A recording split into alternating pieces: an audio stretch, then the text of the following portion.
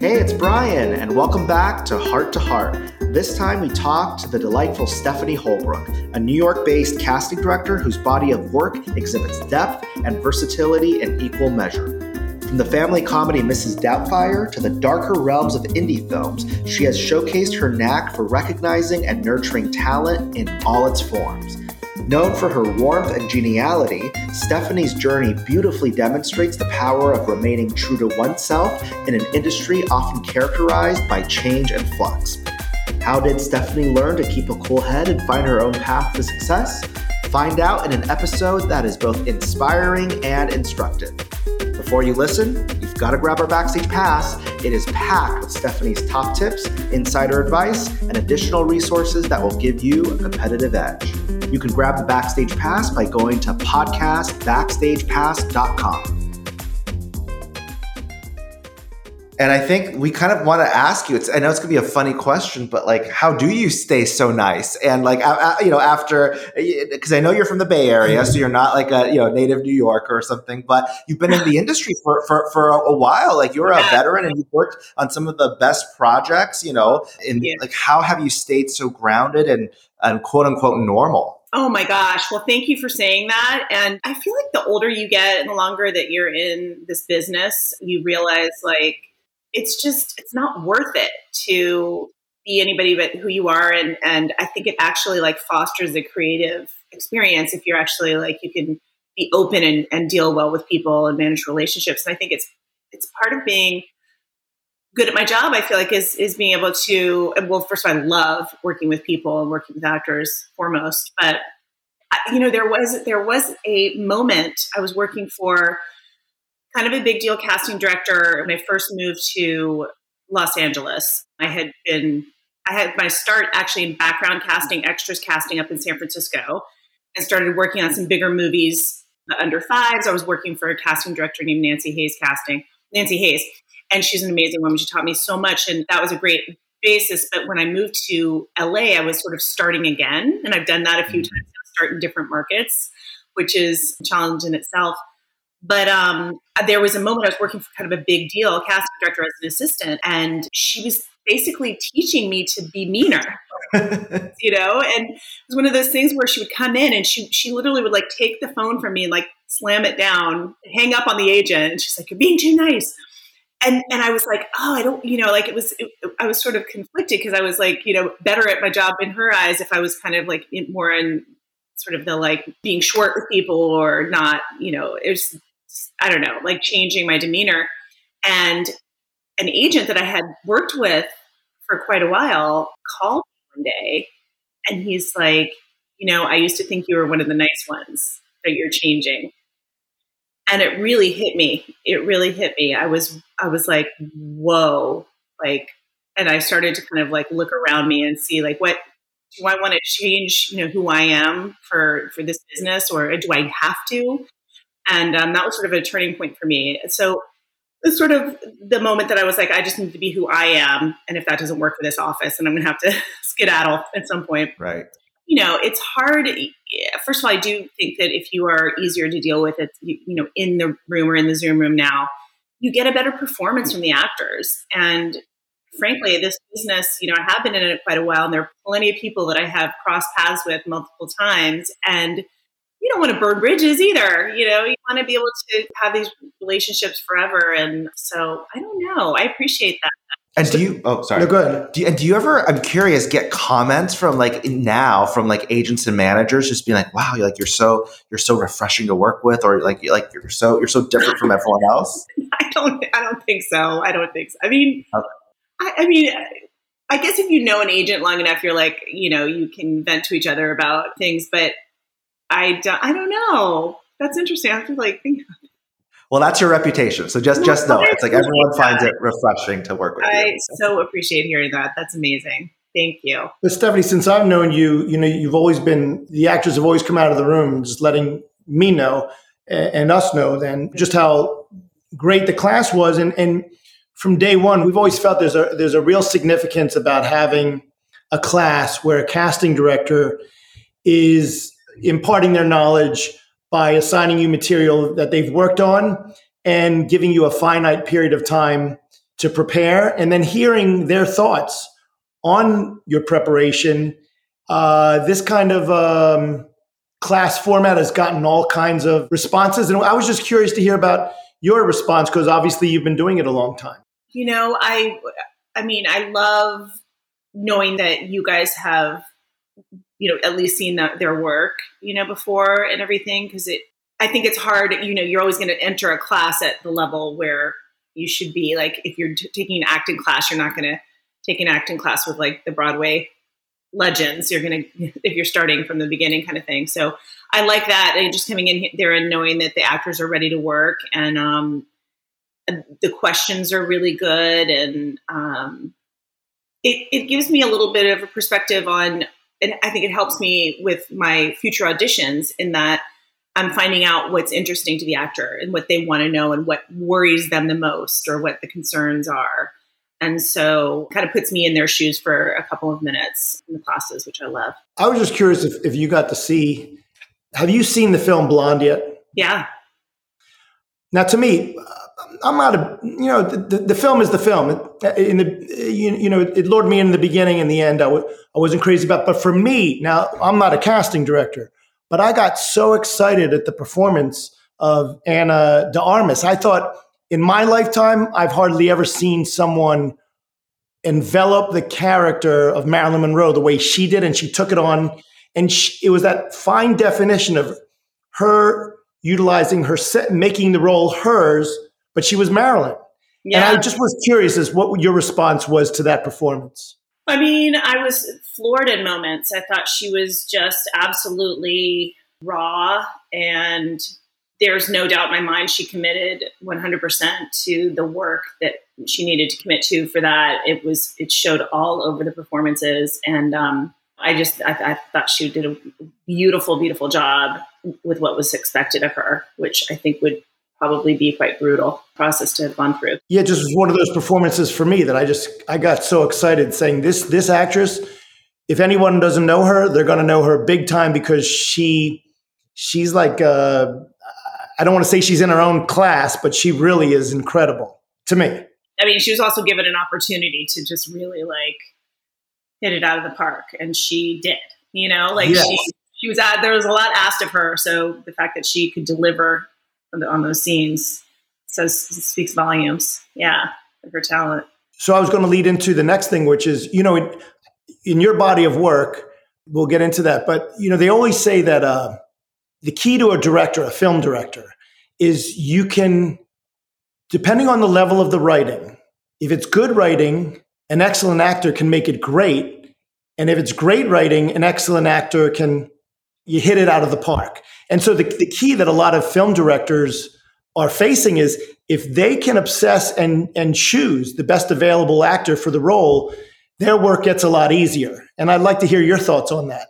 Well, yeah, of course, I mean, and also, by the way, if the actors are delivering for the directors, then they're making us look good if we brought them to the director. So, oh yeah, I mean, an actor the thing is, like, each actor brings his or her own thing to each part. So like whatever an actor is doing for that performance is no one else could do. It's uniquely theirs, and so it just happens that sometimes this kind of braiding together of the performance and the writing just is magical, and it does take the writing to a higher level. I think that it's been interesting to cast independent film where a lot of the stories are personal stories, and the writer is potentially directing, and they are looking for something so specific because it is a personal story, that almost they get like kind of locked into a certain look because this person didn't look like that, or but then it just takes that one person to come in and kind of bring something unique that no one else has brought, just because of who they are and what their energy is, that like does like bring the character to life and something that doesn't have to be like specifically what they had in mind to begin with. Hey, it's Brian. I'm dropping in on an important announcement. What you need to know is you have more control over your career than you think. The thing standing between you and the career you want is your connections. And that's where One-on-One Next Level comes in.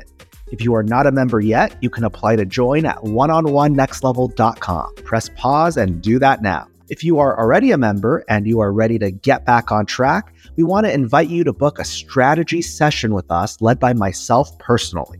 We will help you prioritize which classes make the most sense given your career goals. You can find these under the Resource Hub in your account portal. We can't wait to hear your success story.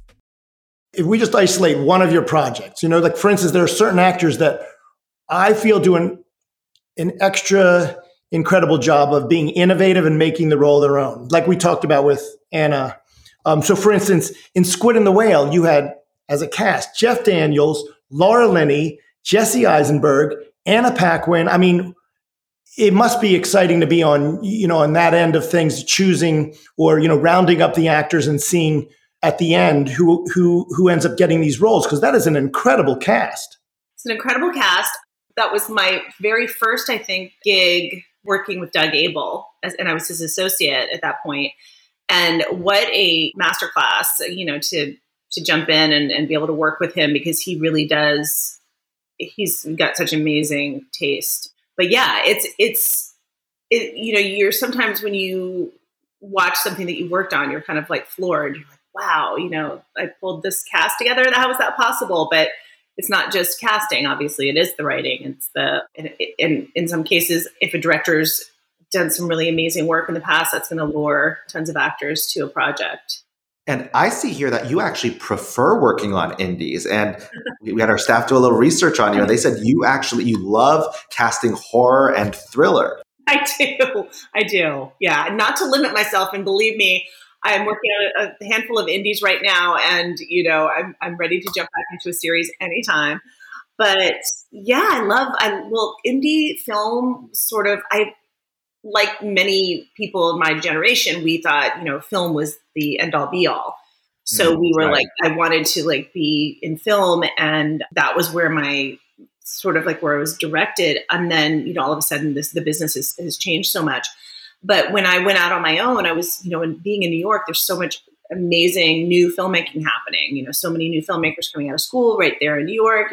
And so there was so much independent film, and I started to realize how important some of these stories are to tell, and how difficult, it is for some of these stories to be told, and how can I help those stories be told? And so I sort of, then I just started to work on a lot of independent film and end up, having films at Sundance and stuff like that. And so then people were coming to me more for independent film.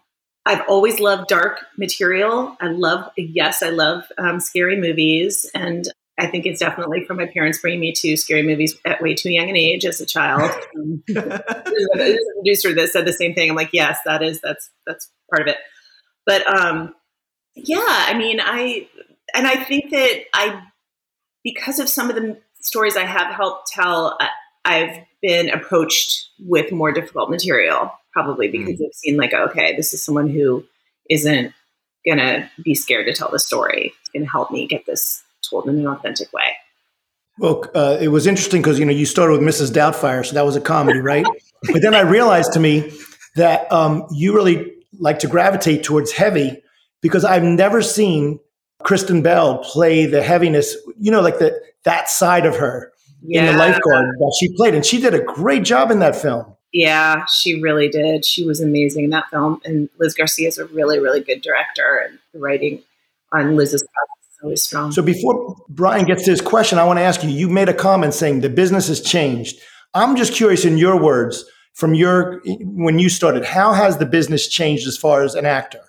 I think, there was a time where there were film actors and there were TV actors. And, when I was working in Los Angeles on mostly TV in this little period of time in LA, I remember them, the casting people always saying oh, well, they'll never do this because it's TV. They'll never, we shouldn't even put them on the list.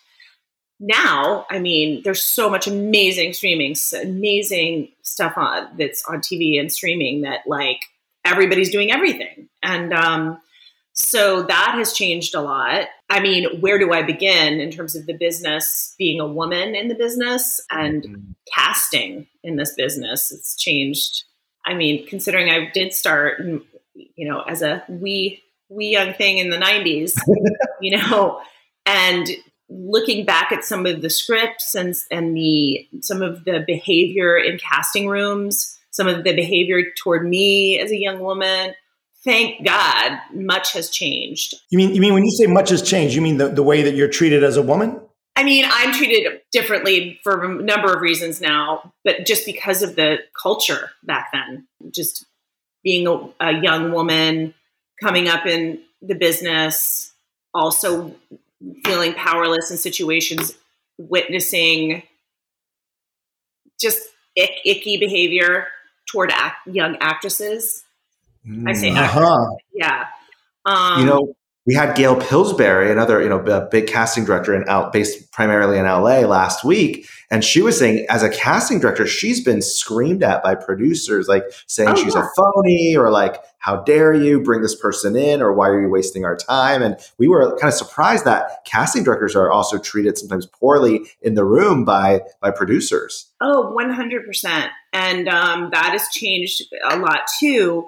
And it was expected. And I think that a lot of, and it wasn't just male to female. It was like there was an openness to bullying that was just, there was sort of an expectation that you would survive that coming up in this business. It was, that Swimming with Sharks movie back in the 90s. Oh yeah. Just the idea that you would get yelled at, that someone would take your phone out of your hand and slam it down, which is what I just told you happened to me. I had cups thrown at me. Yeah, there was a huge director I worked with when I was moving from San Francisco to LA, and he was a big deal. I had basically an ulcer through the project because it was so stressful. Back then you had pagers. And so I would be paged and expected to come to set. And to probably get yelled at. And meanwhile, there had been, all kinds of behavior on set with like throwing camera equipment and, oh my God. I mean, and it was just, you just sort of, and same set that I would walk by and like the producers would like leer and make comments, like catcall it to a crew person, it's just the whole, but back then that was just, it literally was just, you wouldn't laugh it off, but you wouldn't be like, F you, what do you, because it was just so common. It was just kind of like, okay. It was the culture. Yeah, it was the culture. So so that has, I think that because a lot of that behavior has been exposed and, we have probably the younger generation to thank for, trying to change some of the bad habits that were just sort of like ingrained in our culture. It's kind of astounding when I look back, and I am so grateful. I'm at a place where I feel as if I'm in a place where I can actually make small changes and put my voice out there when I'm seeing something that's wrong, and I feel totally empowered to do that. And like, even to the point of reading a script and the way that they were describing the women versus the men and being able to say, let's start this conversation. They're like, how'd you like the script? Like, or let's start with a few things. One, we don't do this anymore. And two, I don't want to do this, but just for whoever you send it back out to, like, these are the changes I would suggest you make, based on the fact that it's 2022 and, and also just, diversity. I mean, all of that stuff. There was so much that was just kind of like, oh, that someone says a racist comment. Okay. No. Like, what are you saying that for? You know what I mean? Like so that has changed so much too. I mean, where do I begin? There's so much. It's different. And did any of that stuff ever like bog you down or make you question, like, why am I in this? Why am I like in this business? Why am I pursuing casting? Yeah. The weird thing is though, that every project is different. So you may have that experience on a project, but then you get a reprieve and work with people who are not like that. And then you'd work with, and looking back, I don't know that maybe it was bogging me down, but I didn't even know or have a sense that that could change. Mm-hmm. I would just get frustrated in the moment or like upset or like vent with a friend. Like, oh my gosh. So you're looking into a crystal ball right now, and obviously, everything's changed because of Zoom and COVID. Do you see a day, years from now, where obviously Zoom's here to stay, but on the other hand, there's nothing like as things get towards a final decision, callbacks, having that person in the room. Does having that person in the room make eventually make a difference for you, or do you feel like you could just complete casting A to Z, including callbacks, you'd prefer it all online? I would not prefer it all online. I miss it desperately. I really do. And I don't know. I don't think I'm speaking just for myself. I think it makes us better casting directors to be in the room and feel the moment that you come in the room as an actor, like you're feeling something and there's this, I always call it like an energy exchange, but it's like you're bringing in what you saw in the waiting room, what you saw in the subway, what road rage, or a podcast you were listening to on the way in, or whatever it is, and you're bringing that to your audition. You're bringing adrenaline, and I don't know. I just I worry about that like that's missing. It's I always talk to the students in the classes with you guys. That like don't take your self-tape process as a work session. It is not a work session. It is not you work on this, do 5 takes, come back later, do another 2 takes, and then pick from the 7 takes. No, you do your work, you rehearse just like you would, and then you sit down and do your 2 takes and send it off. Because there's this first of all, it's totally unrealistic. You're not going to show up to set, right, and have 70 takes to do. Right. And also, if we do get back in the room, you're going to have to be ready to really just jump right back in again.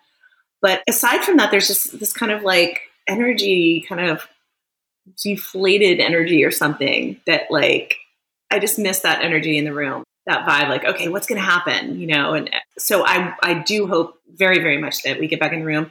And also just because you get to know actors, and again, great reason to do the classes. It's just if you're auditioning for something, you're just putting yourself on a self-tape.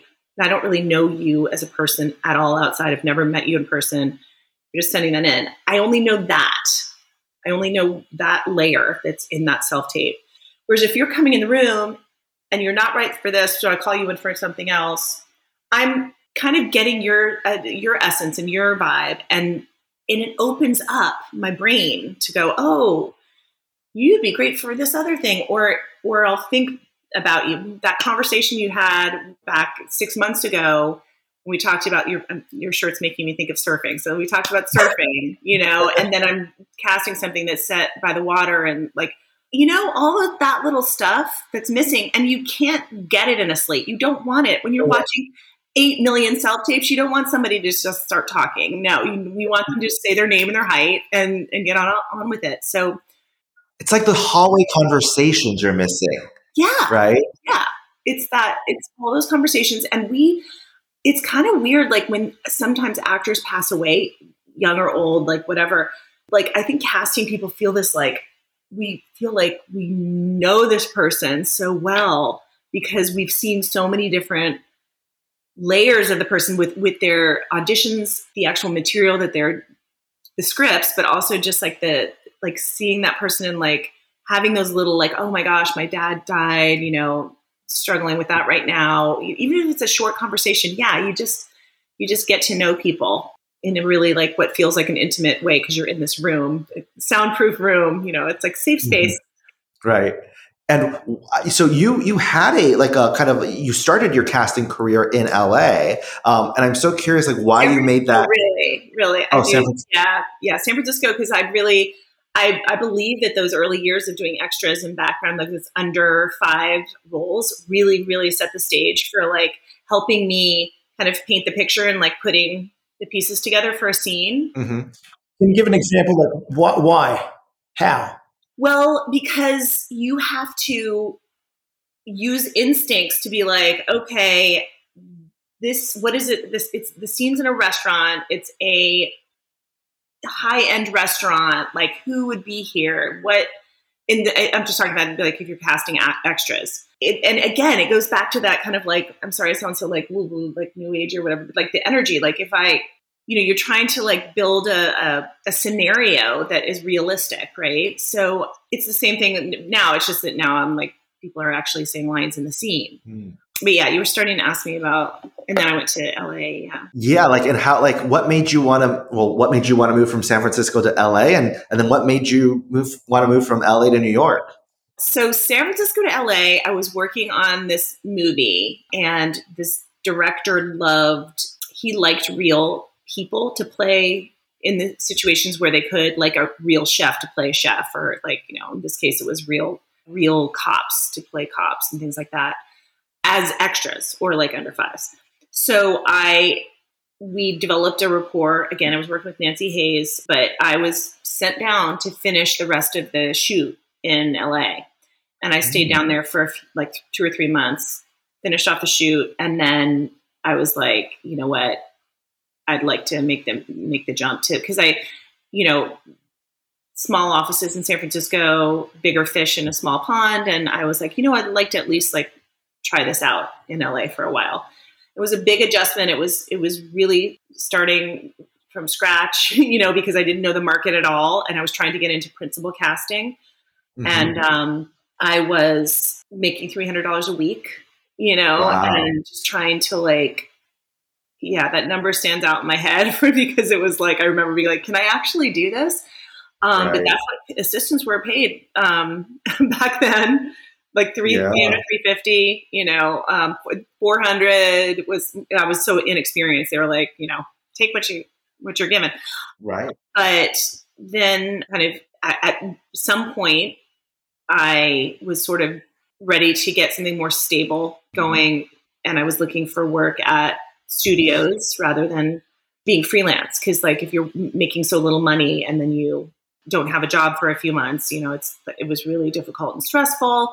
And I was working with some really difficult people. And when I actually left one of my jobs saying that I really needed to get a steady gig, I was told that if they found out that I ever got back into casting, that they would make sure that I wasn't hired because I was high and dry. Like, this is the kind of stuff. Yeah. Well, I was gonna say to you, this is very good because there are all these popping up mindset classes, right? So I was going to ask you, when you were getting paid $300 a week and being treated the opposite of a king or queen, was there ever a point where you just said, "Screw it, I'm out of here, I'm done"? There were a few moments. Yeah, there were definitely a few moments, but at the same time, almost like felt like, okay, so this is what you got to go through. And this is what people, and it wasn't like I was the only one. I was hearing other people saying the same things. And I was like, if I could just keep going a little bit longer and move up to an associate, which I did end up doing. But again, it was just, you get to a point sometimes I guess you get to a point I needed more structure and more stability. And I was going for interviews at all of the studios and having these great interviews. They kept calling me back randomly, like there's an opening. But then every time I would go back, they would say, "Oh, you're working with these amazing people. You're going to hate working at a studio. It's not going to be as creative as what you want to do." And I'm like, "No, really, it's fine. I want to do it." So I ended up actually getting a job in more publicity because the casting jobs at the studios were so few and far between. And I was at that point now that they were like, "You're overqualified for the assistant jobs. Just start at the assistant level." So I got into 20th Century Fox thinking I would like ease my way back into casting that way. And I actually was offered a job, the internet division of Fox back then, Fox.com, when the bubble was happening. They're like, "We have this great idea that we're going to make series online, and they're going to be web series, and you can come on and cast them." So I joined, but unfortunately it was like too soon. Like nobody got it. And so I ended up just producing online chats for Destiny's Child. I mean, I talked to Britney and all these people, it was a great experience and super fun. But it was like crushing my soul because it wasn't what I was thinking I was going to be doing. And I missed casting so much. The way I got to New York is that the division of that division went away. So I was laid off. Oh, in Fox. So, yeah. Laid off. Had Fox Searchlight come up? No, it was Fox.com. So it was, okay. Yeah, it was part of the network, I guess, is really what it was. So I just want to stay with 1 second. So when you were in that stage of the $300 a week thing, and was there anything you said to yourself? Because this is good for some of our people listening out there. Was there anything you said to yourself that you just knew? You're like, if I stay with this, I know there's going to be payoff. I know I'm not going to be in this position of just struggling and not even able to pay the rent. Yeah. It's funny. Having two daughters, I'm constantly trying to remember what it was that I just had this drive and I just loved the business. I loved film. I loved television from the time I was so young. And I thought I would act, and I realized that was not for me. And, pretty soon. So I wanted to be in this business so badly. I had always wanted it. And so I just kept saying, if I can just get to the next level, I see, where these other people have gotten, and they started here. So I just kept telling myself, keep working hard. Nobody does special programs like One-on-One Next Level. It's where we really help actors shine. I'm Emilio. I signed with my Southeast agent right after the Atlanta trip, and now I'm auditioning several times every month. And I almost didn't do the Atlanta trip because I thought it was just another cash grab. I can tell you from experience that it's not. That's not how One-on-One Next Level rolls. And here we are 6 months later, and I already booked my first job with my Atlanta agent. I'm Rebecca, and the Bridge program demystified the industry for me. It gave me the platform to get off book in under 10 minutes. I met 60 new artists that are now all a part of my community, and I even signed with a manager. I have never walked away from a program so confident in my abilities. I'm so grateful for One-on-One Next Level. My name is Capenna, and I can finally call myself a working actor after participating in the LA Super Showcase. I had just moved to LA and I felt stuck. I came across the LA Super Showcase, and let me tell you, it was a life-changing experience. I signed with an agent, and since then, I've been auditioning for series regulars and booked my first TV job. I finally feel like I made it to the next level, thanks to One-on-One Next Level. In the next 12 months, One-on-One Next Level will host 27 special programs bringing you unmatched exclusive access to industry connections. Special programs aren't just a one-and-done class. Instead, they're designed to accomplish in a weekend what it takes most actors months, even years to do. So whether you want to get repped in a smaller market like Atlanta, bypass casting directors and connect directly with TV showrunners and decision makers, or spend a weekend meeting a bunch of musical theater industry professionals in New York City, you have to become a member to be eligible to sign up for our special programs. To apply, go to www.oneononenextlevel.com. We can't wait to hear your success story. This is good, Stephanie, because it's funny. I remember when I was a teen, the pressures you feel when you approach teenager going to college too, the pressure you feel about, okay, what am I going to do when I get out into the big world? I have to think of something because, your daughters, even though they have a great mom and all that stuff, there's still that underlying pressure as far as they're saying to themselves, what am I going to do from here? Yeah, what am I going to do? Yeah. And I think that I had parents that were very encouraging of my brother's a writer, and they were encouraging of our artistic pursuits. And they never, said, oh, don't do that. That's crazy. But I don't think they realized I was going to be paying $300 a week for a time. You know what I mean? Nobody knew that. Yeah. So yeah, I mean, like anyone else, I think I just was like, keep working, just go. And I was and similar to an actor. I think I was, and casting people really do go through a lot of the same processes that actors go through in terms of I've got to get, I've got to post my resume on CSA. I've got to, look everywhere for postings and see who's hiring, and I've got to go on all these interviews, and I've got to network, and I've got to do all I was just go. You could easily stopped. Some of our actors could easily stop. And if you wouldn't have continued, I bet you right now in your life, you look back and you're like, things are that much sweeter because of knowing what you had to go through, That's so true. of your knowledge. It's kind of amazing sometimes to think about it, and I think, wow, I'm doing this. This is cool. This is happening. You've made it. It's like more than just, I made it. Do you ever really make it? I don't know. But thank you. But yeah, I'm, making a living at it, and comparison with the actor life, too. We don't go through the rejection that the actors do as consistently in terms of like, it's not a yes, even though you're going on multiple auditions. We go through that often because we're interviewing for jobs. But is there a job you can relate? You can tell you really wanted and you didn't get? Oh my gosh! Well, I can't give all my secrets away, but one story, yeah. I mean, first of all, I could probably name 5, that I really wanted that I didn't get. But then I probably got 5 that somebody else really wanted. Like lots of people wanted and they didn't get. So like that's just the nature of this, right? But when you didn't get them, you must have been like, with some of them, you must have been devastated. Like, I really wanted this. I didn't get it. And, you got to pick yourself off the floor eventually and just move on. But it's not so easy. Yeah. Well, I remember when I was first starting out and I didn't have an office and I was renting space per job. I remember losing out on an indie to someone else that just because they had an office. So if I had said I had an office, I would have had an office because I would have just rented one.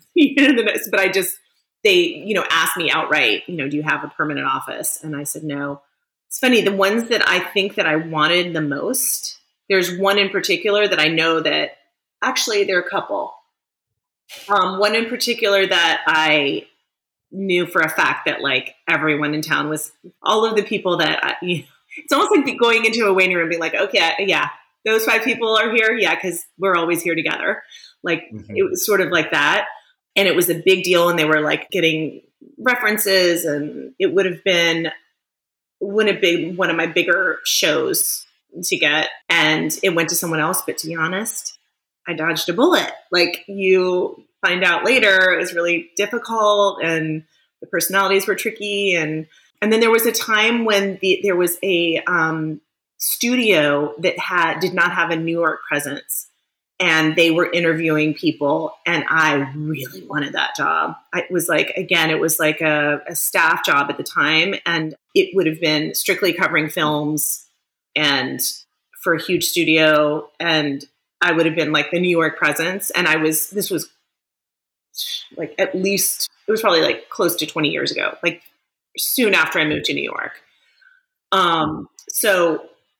But again, seeing all these faces in the waiting room and being like, oh, and in the back of my mind, going, yeah, I'm probably not going to get it because that person has already, done way more than I have. But you experience the same thing, and you feel that rejection, and you feel that like I'm never going to work again. I mean, I talked to some casting friends, and it was really like we all got really busy during all the way through the pandemic for like 2 years, and then all of a sudden it was like boom, there was all this like shuffling about at some of the agencies and some of the networks, and it was like it got pretty slow, and people were like, what's going on? And we've heard that across the board, commercials or LA, New York. It's like, you would think everybody in this country, felt it. Yeah, definitely. So we relate. We really do understand that feeling. We just don't go through it 9 times a week in an audition situation. But I can't believe someone told you it's like, if you try to get a casting job, we're going to make sure like you don't get like, yes, it was like, are you leaving our office for someone else? Like, it was almost like, I was breaking up with them or something. And I was like, I just really I'm at a point where I've just been doing this, stopping and starting with projects, and I just need some stability in my life for a little while, knowing what my bottom line is and having more of a, like, less having to hustle so much, for the next gig. And I had been with them a while. They had promoted me to associate. So this was in LA. So it was like, they felt they were doing the right things by me. Right. But, but at the same time, they were kind of difficult to work with and asking me to do things that I thought were not part of casting. Some like personal, like get me a sandwich. more like, can you house sit? House sit. That's worse than a sandwich. Oh my God. Yeah, I can believe it. Yeah. But in their minds, they were like, oh, well, we're giving you, we'll pay you to do that, but like you'll couple bucks, but that's just like extra money on top of your job kind of thing. Oh, wow. Yikes. I mean, it's so helpful. So that, it was those two things together where it's like, yes, there was a point, Mark, but I was like, enough already. Yeah. And so, but again, the creative process of it, and also just being able to go, I love premieres and I love the energy and celebrating the filmmakers and being part of that camaraderie. It's like why I love like the Artios Awards, your community is celebrating each other, and so I love all that. That's just like icing on the cake. But the creative process, I knew I missed it the moment that I wasn't doing it. And that's why when I had the adventure of like, I think I'll move to New York for a year and then just have a great adventurous year. And then there was like a writer's strike looming at the time that I moved. It was 2001. And I had one job lined up. It was starting October 1 for DreamWorks. And then September 11th happened. Wow. And so that was canceled, obviously. And I was very... Were you in New York or were you still in LA? I was in New York. Yeah, I was in New York. And I was totally like discombobulated by that, obviously, like everyone else in New York City. And I didn't have a job. The job that I had lined up was gone. So I went back to San Francisco for a few months, worked with Nancy again, like on some commercials, got my bearings, took a deep breath and decided, yes, I do want to move back to New York. And I got a call about working with Mikey Heilbrunn for, it was CW at the time. I mean, it was UPN. Yeah.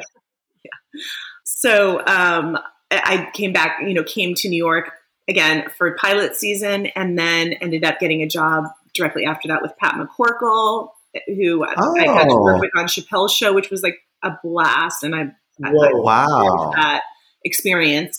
And then some other projects that were really cool. And then Ellen Chenoweth needed an associate because she and Susie Ferris were casting. Actually, I worked with Susie on a movie, and then she and Ellen were working together on Mona Lisa Smile. And so I worked as their associate. And then you're hearing all the jobs. I got a call from Doug Abel, and Cindy Tolan was moving on from his office and he was looking for an associate. So then he and I ended up working together for a few years. And then I went out on my own. And then since then we've come back together and collaborated on a bunch of stuff. So that's the life story. It's a great story because once again, we went from the $300 a week story to like, look at you now. And, you don't see it, but as clearly as maybe an outsider, but that's some story as far as being able to see that, because of the perseverance, here you are. And 3 markets too. I know.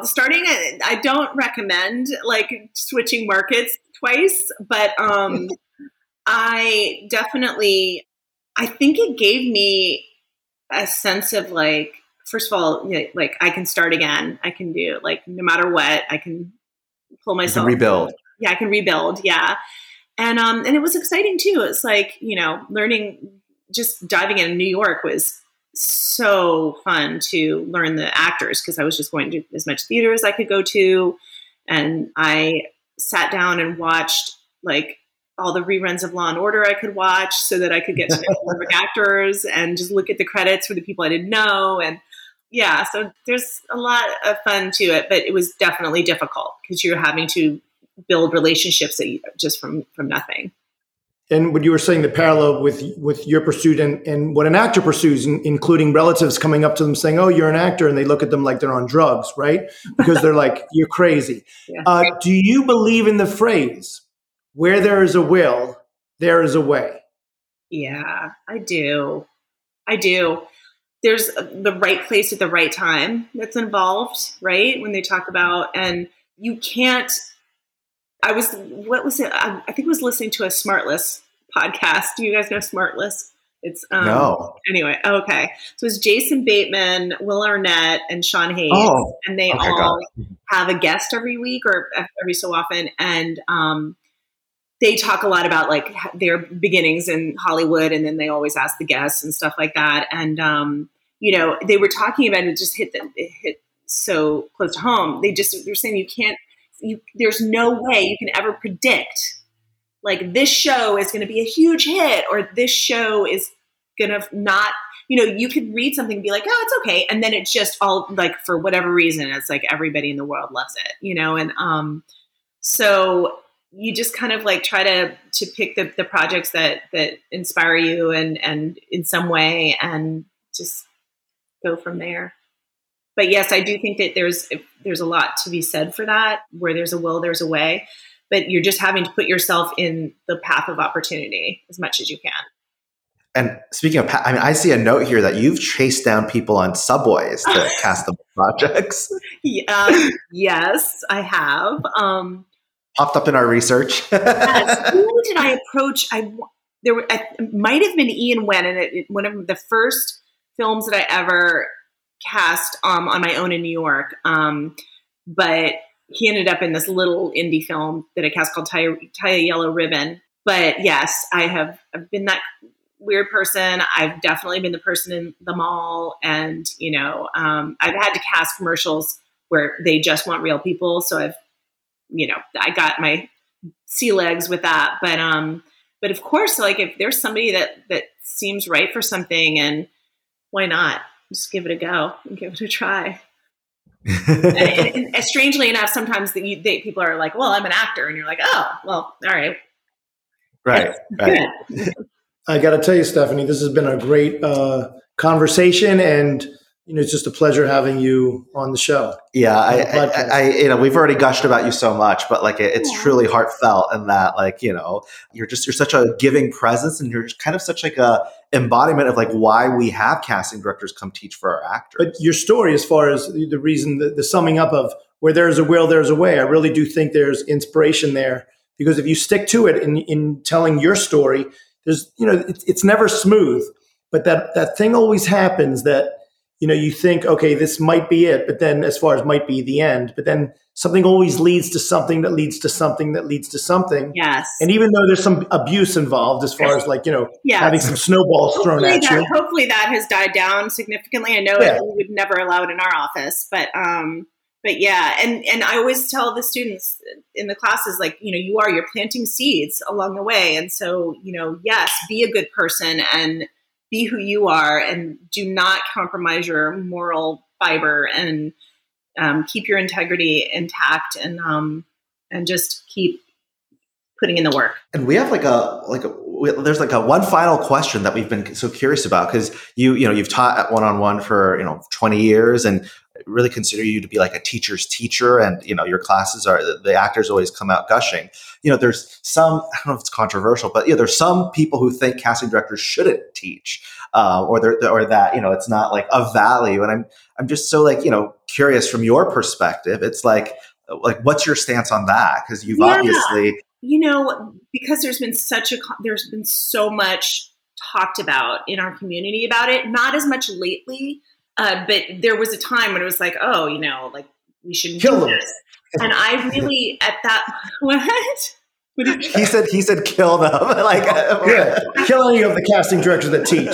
Yeah. No, and I understand some of the worries and criticisms. And so I made a decision that I really do think I'm at a position in my career where I can share some information that is helpful. And I think I can teach something. And so I would never feel guilty about like taking an advantage of the actors or anything, because I feel as if I do have something to offer. And I'm not just like in and out of the room. I actually am doing this because it's really, really helpful to meet new actors and have an opportunity to interact. And this isn't an audition. No, you're not auditioning for something I'm, casting right now. And as long as that's been made clear, and I remember there's a time that we weren't allowed to take their headshots or something, so we could look at them in the room, but then we'd have to give them back or something like that. But I don't know. That's, maybe that sounds like arrogant or something. It's not that. It's just that I feel as if there's like a value added on both sides, and that it's a an interactive experience. I don't feel I'm taking advantage of the actors. I would never do it if I felt that way. Absolutely. It's, and it goes without saying, it's like, you are like you're one of the examples of a casting director who truly teaches, and, actors get so much value out of your classes. That's so nice. Well, I enjoy them so much. So thank you very much for joining us today. Yeah, it's been really great. Hopefully you had a good time. And I was a little worried. I was like, I don't have a Wendy McKenna audition story. I don't know what I'm going to do. No, and we wanted to really make this about, the pot really is about, it's to celebrate, one-on-ones, 30 years. And it hasn't always been easy. We've gone by the saying, where there's a will, there's a way. We've gone through a lot too. And we kind of want to showcase and really inspire the people listening, mostly our actors, maybe some aren't actors, that, in this industry, like, whether you're an actor or a producer or a casting director, you will encounter difficulties and hardships that you have to overcome, or people throwing stuff at you and taking advantage of you. No, do not let that happen. No. Right. And we want to share these stories like you have, that I think it helps people relate, especially actors who sometimes, really question whether they should keep going or not. Yeah, no. Keep going. Keep doing it if you love it, and always have a way to financially have a bottom line, and then hopefully that ends up being all from acting, so. Yeah. Thank you so much, Stephanie. Thank you so much for listening. If you haven't done it yet, grab the Backstage Pass, because there's behind the scenes footage. We've taken the biggest takeaways from the episode and written them down for you. And there's also tools and resources to help move your career forward. It's the easiest way to turn this podcast into a tool for your career, as opposed to something you just listen to as you're doing the dishes.